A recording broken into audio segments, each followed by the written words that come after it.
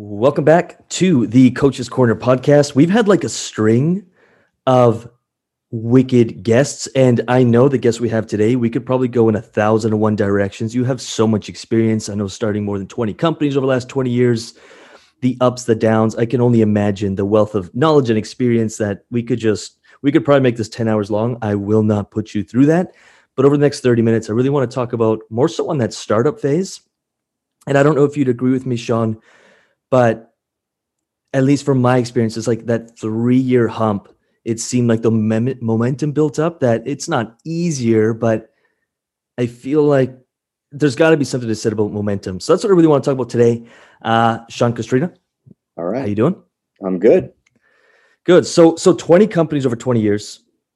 And I'm sure I'm kind of guessing here, but maybe there was more, maybe some worked, maybe some didn't. I don't know, but I'm sure there was. Some worked, some didn't. Right. So I'm sure there's so much information, and I love learning. Like I'm reading Principles by Ray Dalio, rereading it. And I'm just like, this guy's been around for 70 something years, and I can download pretty much probably the best of the best that he can possibly provide. Like people are trying to join $10, $20, $50,000 masterminds, and I do all the time, but I'm like, I pay $1 million for that book because I know it's worth $1 million. This guy's been alive for 70 years, his trials, his tribulations, and I get to download it. And you've been around for 20 years, 20 companies. What is, and I hope your answer aligns with what I want to talk about, but what do you think is the most difficult period of starting a company, starting a business? Yeah, I mean, I think there's two specific. I think the first is getting traction. The first 6 months of you birth the idea, you can get it out, but does it live? So I think the first 6 months is getting that initial traction where customers are interested in it. And then you're excited. You have so much momentum, that works. But then there's typically about 2 years into it where to make the real money, to take it past the survival to the thriving stage, you got to make some shrewd decisions, and you might have to get rid of people that started with you. And there's typically another major decision that has to be made. So I find they're the two, big exit ramps. Love that. So you're saying, and at least from my experience, I remember when I started and I was like, if I can make 10K a month, because that's like what everyone says, right? 10K a month. And when I was an employee, I worked on the oil rigs. That's what I did. About 8 or 9 grand a month was great for like a 21-year-old. I thought that was like, if I could do that. It's not bad for right now. No. Yeah. But then I guess the government, like things took care of me. The company matched my contributions. So I was building wealth on the back end. And then when I started a business, I was like, okay, 10K minus taxes, minus expenses, minus payroll, minus all these little fees that started popping up all over the place. We're in Canada, but we've got things that pop up. I'm like, okay, 10K is actually not a lot if I'm actually going to get through this surviving mode. Every month was just like, can we survive? Can we survive? And it wasn't until like 40, 50, 60 with a leveraged team that I'm like, okay, this is like, now I can build personal wealth and I can start seeing some kind of expansion. So you're saying that people start, they're excited, they build momentum, they get it going to the survival mode, but then that kind of, you can't operate on passion alone at some point. I think you said it really well, where the owner, the founder makes personal wealth. Because typically what you find in the first 2 to 3 years, the owner is getting enough to survive. They're so happy that it is actually working, that they actually had an idea that the marketplace wants. So that is satisfying for about 2 years. But then there's a point where they're like, I'm not really making any more than I did as an employee, yet I'm working 80 hours a week. And, I know there's something here, and so you have the traction, but you realize, okay, I'm working way too hard to make what I'm making. I've made a lot of sacrifices. How do we take this thing to the next level, to where you go from making 50,000 a year to $500,000 to having a company that's worth, 10 million. That's the next level. Well, here's my question for you. This is a selfish question. Do the problems, I remember 2 years ago, I'm like, okay, when we make this revenue, all my problems will go away. Nope. Okay, when we make this, all my problems will go away. And like, it was never true. I was just rereading that beautiful book by David Dita, whatever it is, with the masculinity. Anyway, the code of the man, whatever. But it's just like masculine energy always thinks that once you get there, it's better. And it just never is. And feminine energy is more like flow, and it's the process and it's the journey. Guys, our masculine energy just wants to get there. Do you ever get there, or is it always like the new problem, the new challenge? what I have found is that problems are different now. They're more strategic in that I don't worry about whether I can pay the bills. I don't worry about, like, if we lost a client, it wouldn't crush us. Thankfully you get to a point where money does insulate you from a lot of problems. They're typically something you could avoid with a check. You're not happy about it, but it's not going to put you under. So I do think you get to that stage to where you can, survival is a lot more, you're going to survive 99% of things that are out there. But what you're trying to do then is you're trying to build this sustained wealth. Okay, we've done it, but is this company going to be around 10 years from now? Is this a company I can sell? Is this a company that I can give to the next generation, maybe my kids or something like that? So I think you go through the survival phase. And then I think you go through the personal wealth phase to where you want to make that kind of income that you've always dreamed of. Then you go to that, then there's that next level to where, okay, I want to build, something that can, that's going to be a durable company, a 10 to 20 year company or next generational. So I think each time you hit a plateau, you want to hit another plateau. Problems are different. I think when you're doing really well, your problems are typically strategic in that you're looking for the next opportunity. You're trying not to run the Titanic into an iceberg. Right. Trying not to make that critical, really bad decision, because the fact is, you can still make, look at Blockbuster, look at Circuit City. I mean, you can make a blunder that puts you out of business. Right. And I think that you get to a point where you're really very survival. It's a different type of survival. Yeah. You're looking at the survival of all your employees. You're looking at making the right decision so that, that the founders, they make good money, if they ever sold, it could be good. So it's just a different set of problems, I think. Different game. You said a cool thing. I wrote it down. I love it, but money insulates you from a lot of problems. And I really like that. Does. I'm like, it's true. People don't want to admit it, but it's true. Like there was a time when I worried about paying mortgages payments. Yeah. Well, I don't have that problem anymore. I got other problems, but that's not one of them. Yeah. Yeah. I love that. So talking about failure, and hopefully you don't mind talking about this, but I love learning from people's mistakes, because I'm just like, oh, there's a road post. I'll give you a great quote. Right. You're going to love this quote that I always say about that. Failure is best heard through a secondhand story, and it's a hell of a lot cheaper.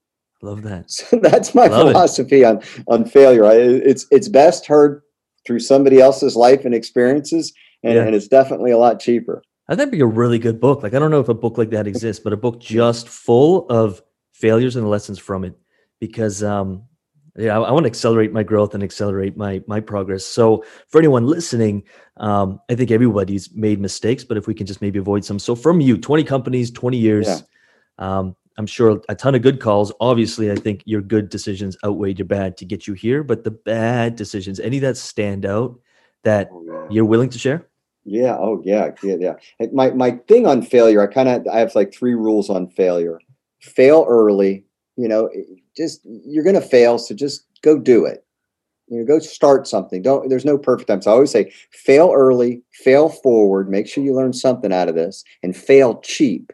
That's where people screw up. You don't have to fail going all in. I don't go all in. I keep my bets. When I go to the poker table, I put as many chips in my pocket that I want to walk away with. I'm not always pushing everything in. So I think, you fail early, you fail forward, and you try to fail as cheaply as possible. But no, partnering is how I've made the most amount of money, and it's been my superpower in business, why I've been able to start so many companies. But I've partnered with people at times that were just really bad decisions. They were not the right I partnered with someone that I didn't do enough background check on. I didn't know their character, and ended up, I was partnered with the devil himself. Right. And then I've partnered with people that weren't looking as long term as I was. Like, this was fun, but they were always looking for the next thing. Yeah. So, they're the things that nothing. I think partnering can take you further and faster in business than any single thing. Look at Microsoft, look at Uber, look at Google. You can go at Apple. Partnerships. Partnering with the wrong person. Ooh. Yeah, I guess it's kind of like a marriage, isn't it? Like no matter how hard you try, it's not really going to work. It is a marriage, and so you gotta do some really smart things to insulate yourself from a bad situation. But the upside of a good partnership is worth the risk. But I know, knowing what I now know, that I don't take as many risks because I know now what to look for in a partner. My mistakes were when I was so excited about the idea and I saw somebody who I thought could help me get it accomplished. You find yourself partnering with people that probably weren't the best choice. Where did I hear that? Because it was such a huge lesson for me. But like when you're looking for somebody even to help, sometimes we give away our own. We just think we can't do it, so we're looking for someone else, hoping they'll do it for us. Like we want to partner up or find help with that when we don't realize the power we bring to our table. So instead of doing it that way, the advice I got, and maybe we'll filter it through what you think of it, was like, what do you bring to the table, and then find someone that can bring more to the table, so you can be powerful together instead of. Yep. Yeah, my philosophy is this, and I'm actually working on a book. It's in the very last stages of it. It will be done in the next 2 months. It's called 1+1 = done. My philosophy is this: is that I know what I bring to the table, and I'm extremely confident in that. But I equally know I'm always missing something, and that's okay. In other words, and most people are, and this is why I've been able to make millions of dollars, part time with no expertise and no capital. Because I've been able to partner, there's typically something in the equation that you're missing. Early on, it was capital. My first business, I needed capital. Then when that business started taking off, I didn't have any expertise. I had a good idea and it ended up working great, worked too great. I needed to actually have somebody in there that knew what the heck they were doing. So then I needed to partner with somebody who had expertise. Now at my time, and I don't need too much expertise and I don't need anybody's money. I need other people's time. Right. So now I partner with people with time, typically, and experience. But as life goes on, there's always a major gap in every business, every venture I've been involved in. There was always something that I lacked. If I want, again, I have big goals. I mean, I could have, done it by myself. I could have did okay. And a lot of people would be happy with okay. I'm not wired for that. My philosophy is this. My quote that I share all the time is, I'd rather have 50% of a lot than 100% of a little. That's beautiful. So I really love partnering. I love that 1+1 = done. It's kind of my mantra. That's so beautiful. So you were able to realize your weaknesses and find the gap to fill that. That's, I guess that you said you would equate your success to that superpower. Is that something you've always done really well, is find other people who can help you, and then that freed you up with more time so you could do a whole bunch of cool stuff? That's why I've been able to do so many companies, because that's the one, I got 97 things I stink at, but what I'm really good at is identifying talent, and I see it typically in a person before they even see it in themselves. Yeah. So I see talent. I feel like I know how to nurture it. And I know how to, make them better than they were when they first came in the door. And then I retain it because, I'm not a bad guy to work with. We make, people that partner with me make money. Right. So that, I think that's the one thing that I've always been, I was an athlete. So I think that you typically have worked within a team. You understand the value of a team. I definitely understand the value of a team. So that comes, pretty natural to pat somebody else on the back and say, hey, listen, I need your help. Right. I love that. So I already know what people are thinking. Like, hey, Sean, Castrina, you're great. You made millions of dollars. You got 20 companies. You've got the capital, the expertise. You're looking for time. First company you just started 20 years ago. I'm not sure how old you are, but that was 20 years ago. So we don't got to talk about the age thing, but that's 20 years ago. So you started something 20 years ago. What was that? Yeah. It was great. And it's just an example of everything I think about in business, of why people don't start a business. This is going to break every myth. The big reasons why people don't start a business is this. Number one is they feel like they've got to quit their job to do it. Yeah. Number two is they feel like they need a lot of capital. Number three is they feel like they need to have like expertise. Number four is they feel like they need to have some type of business education, and then number five is they feel like timing's got to be perfect. Like it's always got, there's always the right time. Right. I didn't have any of that. I just got let go from my dream job. I was in graduate school, just was married, new child, new house, got let go of my dream job. So you got to pay the bills. So I took a job selling insurance, because if you're good looking as me and you can talk, you can sell insurance, for crying out loud. So with that being said, went to sell insurance. And I noticed on our sales meetings on Mondays, and being in insurance sales was the first time I really was around wealthy people. Like it was the next tier. Like it's the closest thing, the legal crack, selling insurance. Okay. And it was first time it was like Mercedes, Jaguar. And I'd be sitting in these meetings and I'm like, we're getting ready to go out on sales calls. And this is before you had a car wash every 3 blocks. What if somebody could come to this parking lot and like clean our cars while we're here? Like, I know that was 25 years ago. And I know that doesn't sound like that's like the boringest, least sexy idea, but I'm sitting there looking out this window, looking at all these cars.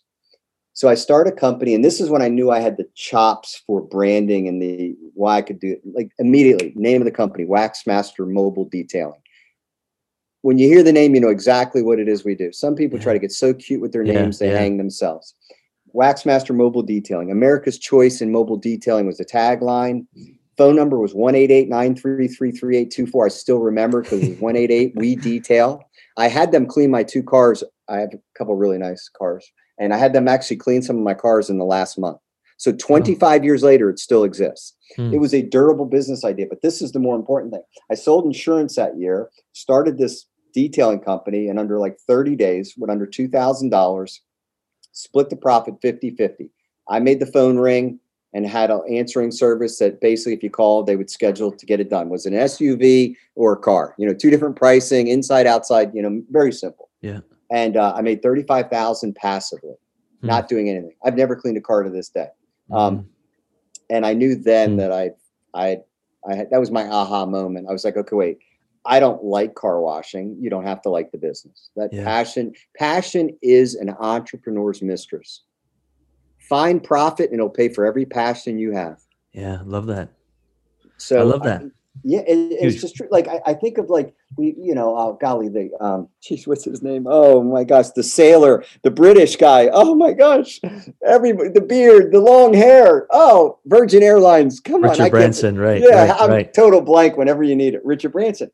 He loves sailing, but he doesn't have a sailing business. Last I checked, I kind of looked that up. Right. So wealth has paid for his passion, philanthropy, and sailing, and all that. And I realized it like a year into that business. I made $35,000. I was like 25 years old.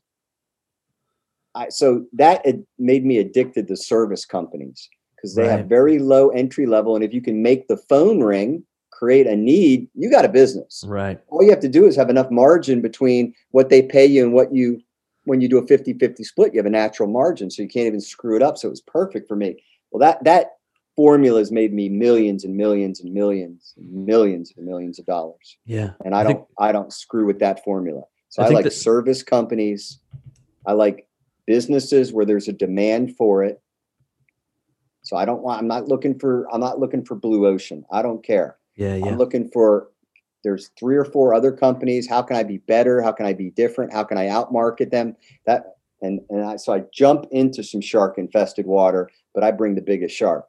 Yeah. I love that. I think that'll really resonate. 2 things are going to happen to anyone listening and to me. The first thing that comes up is service margins. Everyone's going to love that. Everyone listening is in a service business, coaching, consulting, anything of that sort. And I remember when I started discovering, I'm like, ooh, these are huge margins.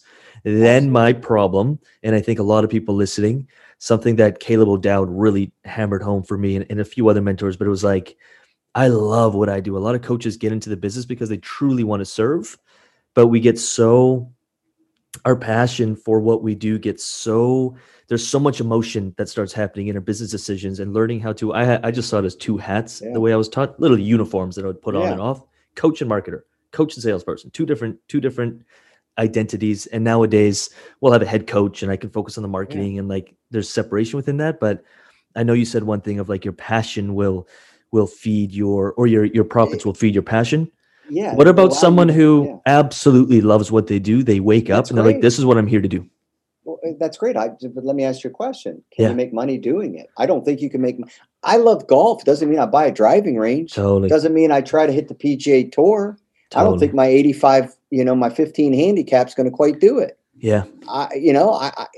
Just because you like something doesn't mean you're allowed to make money with it. So self-awareness and really getting aware. Yeah, it's just some self-awareness. Now, listen to me. If you can make money doing it, fantastic. I'm happy for you. That is great.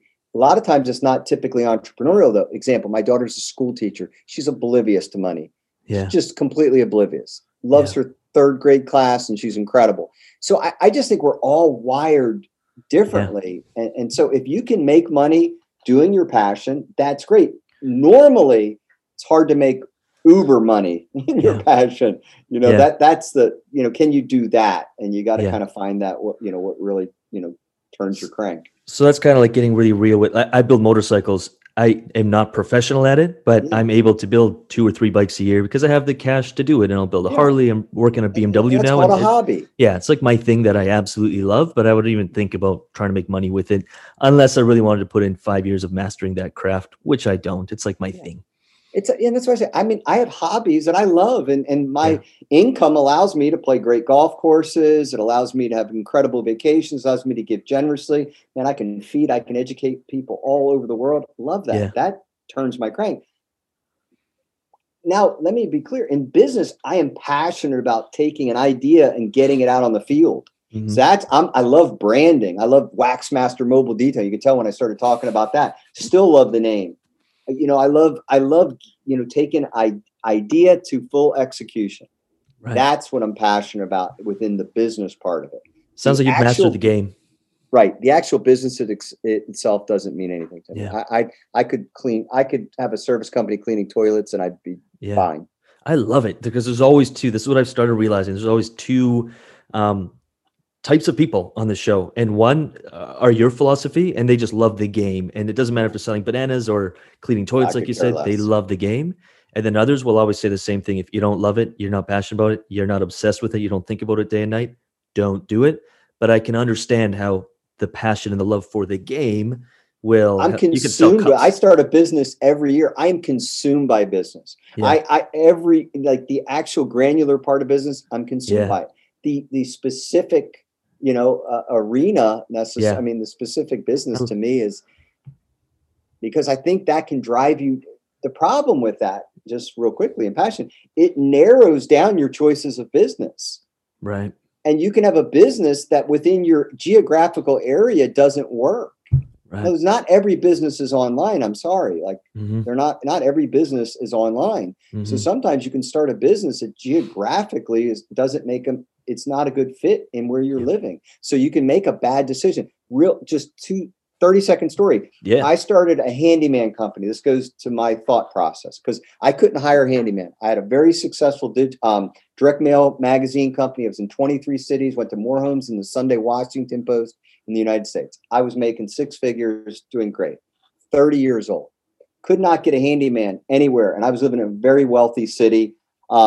Try to convert my dining room into a home office because it's hard to have your mojo when you've got a chandelier over your head, and crown molding and all that stuff. Couldn't find a handyman. I'm living in a very nice neighborhood. None of my neighbors could recommend anybody.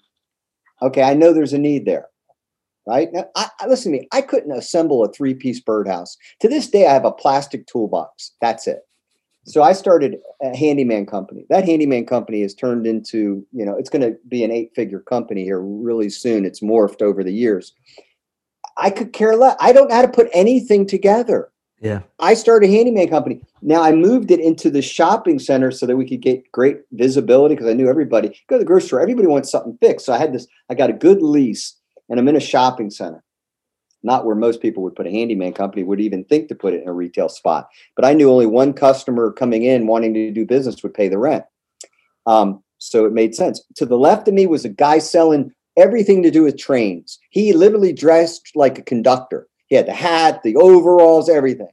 Next to me on the other side was a lady who was doing scrapbooking. Loved scrapbooking. Oh my gosh, scrapbooking. Within 6 months, they were both out of business. Yeah. 21 years later, I'm making millions. Yeah. 100%. And I don't even know the difference between 2 screwdrivers. One it kind of looks like that and one's flat. Yeah. So you're saying it's dangerous to do the idea, really filter your idea. If you can match it, do what you love, and there's a successful business model, do it. But if you think that, love that. That's all I'm saying to you. That's why I wrote the business plan book. If you can mirror the two up, like Bill Gates kind of mirrored it up. He loved programming. He was fascinated by that.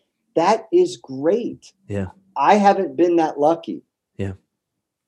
So, because my hobbies that I like, I haven't figured out a way to make money with them. Yeah. And so to me, I just think if that's your total qualifier, 100.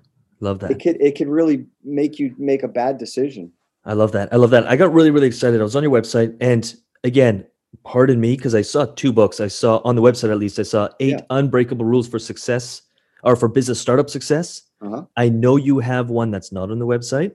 Yeah. And then you have The Greatest Entrepreneur in the World, The Tale of Seven Pillars. What's the third book again? So people can. The business plan book. It's called The World's Greatest Business Plan That Okay, cool. Works. What is, my son was starting a business, he and his friend, and I wanted to teach them how to do a basic business plan, because I'm like, once you get the formula, you'll know what a good idea and a bad idea, like what I was just sharing, and you'll be able to vet ideas really quick. Yeah. And so I bought the first page of books on Amazon. Well, I started with the first one, then I bought the second one, but then by the end of the month, I had all of them. One book was worse than the next. Right. So I was just like, I got to write one. And so I sat down and scribbled out 150 pages of what I do, and that was the greatest business plan that actually works. Okay, cool. I'm always like, the thing I'm always doing in the back of my mind when I'm talking to someone who's just seen massive success is trying to figure out what's their thing. And so far from you, I've gotten your ability to partner and really just see your weakness. And the second thing is, like, you are a master at finding a need. You're like, you've mentioned it 100 times today already. Like, hey, there's a need for that. Let me do it. Yeah. Handyman, a book. Because you don't have a business. This is a crazy statistic. Businesses only go out of business for one reason, 99.9% of the time. They don't make enough sales to stay in business. Yeah. Well, the only way you make sales is to have a need for what you're selling.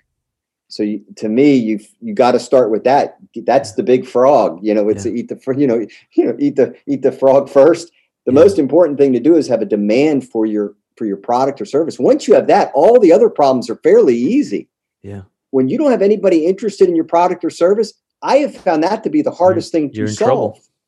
Exactly. So my philosophy is, let's get that out of the way first. It's probably why I fell in love with marketing so much, because I realized I had something really good back in the day, but no one was buying it. But I knew it was good, and I knew people needed it, and other people were doing it successfully. I didn't know how to communicate it in a way that lit people up and told, like, I don't care what it costs, I want it, which is probably why I fell in love with marketing, because I realized it's a bit of a bridge, and it sounds like you had a natural tendency towards marketing. I love branding. Yeah. You're really good at it. So I read this book. I mean, I didn't read it. I saw this book, and one of the biggest books that was pivotal for me was Og Mandino's The Greatest Salesperson in the World. The scrolls that he had in the book. And there was that third scroll that I read over and over. Love the story of the Bible being marketed. And it's just like, I was just like, it was like my Bible. Then I saw your book, and I came across The Greatest Entrepreneur in the World, The Tale of Seven Pillars. And I was like, is this modeled? And then you said yes, and I got really excited for it, because it's probably short. It probably packs the punch. And you probably get some very lessons. Short, 125 pages, and I'd like to say I have a lot of original ideas. Typically, they're always coming from somebody that I saw, a book I've read, or somebody I've met, a podcast, something. It was such a powerful book to me. So, not to spill all the beans, because we'll make sure the link, there's no affiliate links for myself, just anyone listening. So there's nothing in it for me, just so you guys know. And I have not read it, but I will be ordering it at the end of today, just because I'm so curious to read it. The Seven Pillars, not to spill all the beans, but anything from that book we can extract and give us a little juice, a little taste of what's within. Because it's kind of actually what I did is I took my 8 unbreakable rules, and I wanted to write it in a fictional tale so that people could understand it, kind of like the Patrick Lencioni idea. So the big things that I've found in business, and I follow them to this day. Number one is, why do you want to be an entrepreneur in the first place? I mean, you could be an employee. My daughter's a school teacher. My wife's a nurse. Nothing wrong with that. Yeah. So I always like to, and I did this in the Greatest Entrepreneur in the World. I want to find out your why. Because that's got to be strong, because it's got to power you through what I believe is it's hard starting a business, so that I want to know that. Number two is I want to know why you think your business will work. I mean, why that business? All the businesses you could start, please, you got to bring a valid business to the marketplace. The marketplace is cruel. It is unkind. It will not accept a bad one. It will spit you out. So you know why that business.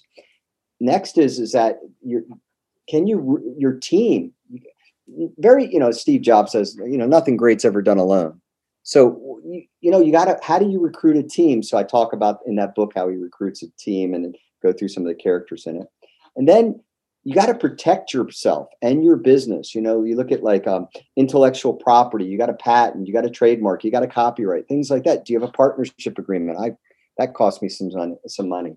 So, protecting your business. And then the couple big things is that there is no such thing Okay, there's no real successful company that's a word of mouth business. Word of mouth is one way that people find you. That's fine. But I always say, why does Budweiser remind us every year at the Super Bowl that they sell beer? We all know they sell beer. Yeah. Right? You got to have a marketing plan. Successful businesses market, period. People go, well, what's the one on Costco? Yeah, they just put it into PR. They're still marketing. Yeah. Okay. Yeah. They're still marketing. They're just doing it they're using they're using PR to do it. But same concept. So great companies always market themselves. Great business owners also know their numbers. I'm a savant when it comes to my company's numbers. I know the margins. I know what we make. I know what our costs are. When I talk to a business owner, like a new business owner, I'm like, well, how you doing? What's your margins? Whatever. Well, I'm going to meet with my accountant next month. Right. So, okay, when's the last time you met with them? 2 months ago? Man, I get a report every single day between 4:30 and 5 o'clock on my phone, like an Excel spreadsheet. Man, I know everything that's going on because I want to see, I see the problems before they're problems because I see negative trends. So I talk in, greatest entrepreneur in the world. You got to kind of know your numbers. You got to be you got to be a savant when it comes to that. And then you got to change before you have to. You got to, you got to be able to see around corners, they say. Love that. Yeah, you can't get comfortable. So they're kind of the pillars in the book. I can feel the pain on the data. I used to fly so blind. Like if you asked me what my margin is, I'd be like, I don't know. I think we made money last month. Like I think we did. And now it's like daily. I'll just have a quick peek. Yeah. Just because that I'm more of a marketer. I love the marketings, but like how many leads and are they drying up and where's traffic coming from? And like, cause that's going to hurt us in a few weeks if we don't fix it now. So when it comes to the marketing piece, which you said, I believe was pillar 5. Yeah. Why do you think, because I don't have an answer to this, but I'll sometimes drive down a street and I see all these little businesses and I sometimes wonder like they've got to be, we saw so many businesses close down during COVID. Yeah. And I'm like, I had a favorite grocery store. They made the best smoothies. They had fresh fruit and they were closed down within 2 weeks. And I always wonder, I somehow naturally just saw every other trainer in the city not marketing and struggling. And I'm like, let me try this Facebook ads thing. Very quickly, I was extremely busy because I started marketing myself and then I started a podcast and all that stuff. So why do you think business owners don't market? Because it blows my mind. Because it costs money. Biggest reason is because it's the first thing that gets cut. And my argument, it's the first thing you need to hire. Yeah. Yeah. In other words, if you're a small business, let me just give you a simple math. Your marketing budget should at least parallel a quality employee. Whatever you would pay for somebody to work for you, you should at least budget that for whatever's going to bring customers to you. Just think of the logic there. If you don't have customers, you don't have a business. Nobody comes to work. So you're not going to at least take the amount of money that you would spend on a super good employee and at least put that towards making the phone ring or bringing people in your front doors or, giving you your online leads. That just makes my head explode. That small mentality. I mean, I just pre-purchased 2 Super Bowl ads for my company for our regional area. They are not cheap. But I know the math. It's a small investment. I'm going to pay out this. And my return on investment is going to be tenfold. So good marketing never costs you money. Good marketing is just all it is, it's an investment. If you track the numbers right and you do it right, you should always win. I think maybe you just answered it with the word investment is maybe in the early days, we're terrified to invest because as an employee, we don't like the company invests in us sort of, but then all of a sudden you have to start thinking, I need to invest in something that maybe isn't a sure thing until you get some experience, but like you got to start making the phone ring, like you said, or have people filling out your online forms to. I just know that you're going to, I know though, I'm going back to the one way you got a business. You got a business for one reason. You don't make enough sales. Well, you don't make enough sales because you don't have enough leads. Yeah. You can chase that rabbit, but I know where it leads. Yeah. Yeah.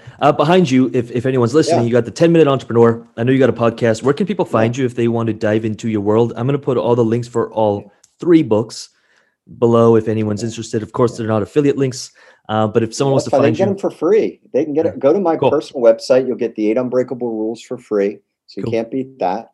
And then, listen to the 10-minute entrepreneur podcast. I'm quick, I talk fast. So I give you a lesson pretty much every day in the shortest amount of time possible. And my interviews I interview typically founders of companies. They're very short interviews. The big thing we try to get out of them is knowing what you now know, what would you do different? And what's the one piece of startup advice you like to share with people? That's the two big things I like to grab from my guests. So it's a different format, but it works real well. And so, listen to 10-minute entrepreneur podcast and go to SeanCastrina.com and get a free book. Beautiful, beautiful. And obviously we're on the same wavelength here, because I ask every single guest, if you could go back 20 years, just one nugget, one thing you would have left for the younger version of Sean, or just the world at large, a little nugget of something that could have helped you possibly avoid unnecessary pain. Yeah, I think arrogance, thinking you don't, just in your climb up, you tend to step on people. I would have been I'm a tenacious person, but I didn't have to be a hole. And I think there was times there where I probably could have been a better me and still accomplished everything. That's beautiful. I guess so. Just to see if this lands for me, is I remember, I think it was like a $20,000 a month or something. I thought I was Steve Jobs. I thought I was the most brilliant human being on the planet. I was like, yeah, I got this figured out. And then in 2 or 3 months, I realized I didn't. And it was a pretty hard hit to the ego to go through a few months of no revenue after that, being like, where did the Steve Jobs in me go? So you're kind of talking about that wavelength of like, stay humble, keep learning, and be nice to people. A guy told me this one time. He goes, I was being really tough, and he's like, that person is a human being. And I'm like, you know what, you're right. So you don't have to, as the business owner, I find yourself, you have all this power. Everybody works under you. They're all grateful for their paycheck. They got to pay their mortgage, whatever. So you're basically swinging. You have so much leverage, and it's just so easy to be a jerk.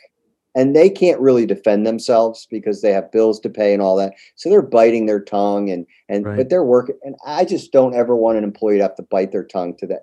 I should never be, so there are times where I've learned where I've had to call somebody an hour later and apologize, where I'm like, man, I was just, because I was young, making a lot of money, founder of the company. But, you still, it doesn't give you the right to be a jerk. Then what about, if I could just ask one more question, because I'm really curious about this, just from my own journey, but I just find entrepreneurs think a little bit differently. They've been through a little bit more pain than maybe others, and they just constantly seek it out and keep building. And I think you get to this point where, like, I have a very hard time hearing someone's excuse.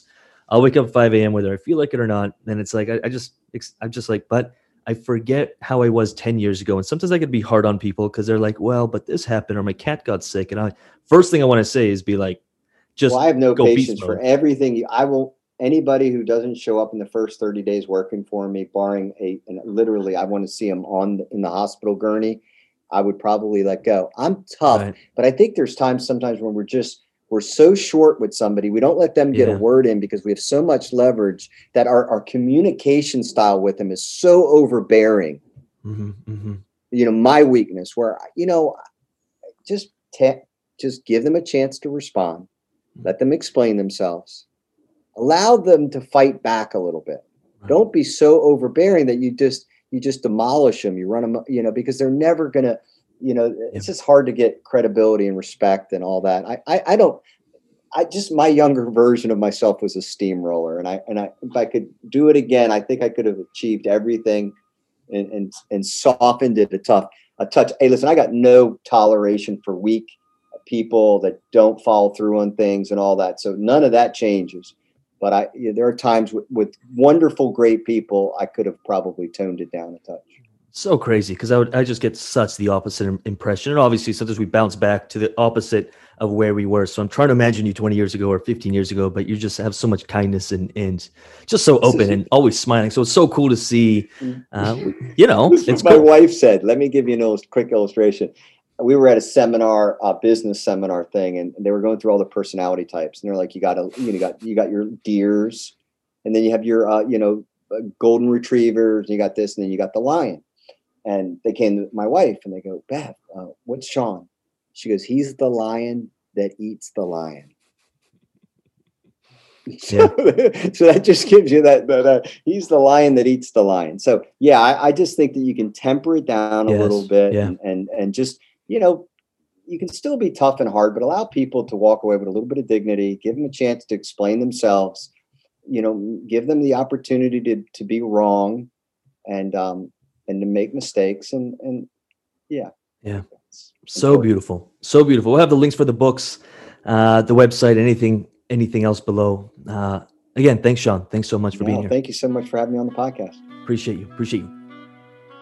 All right, so as always, I just want to finish off the episode with saying thank you for listening. These episodes are 100% free, and they're dedicated to helping you build your coaching business because there are clients out there just waiting for you to reach them. They're waiting for you to give them a result. So do not give up on your dream and never give up on your business. Again, these episodes are 100% free. All I ask in return is that you give it a thumbs up, you give it a like, you give it a little bit of love in the comments or the reviews, and you share it with 1 or 2 coaches who you know could use help building their coaching businesses. That's it. I'm done. Thank you for listening, and I'll see you on the next episode.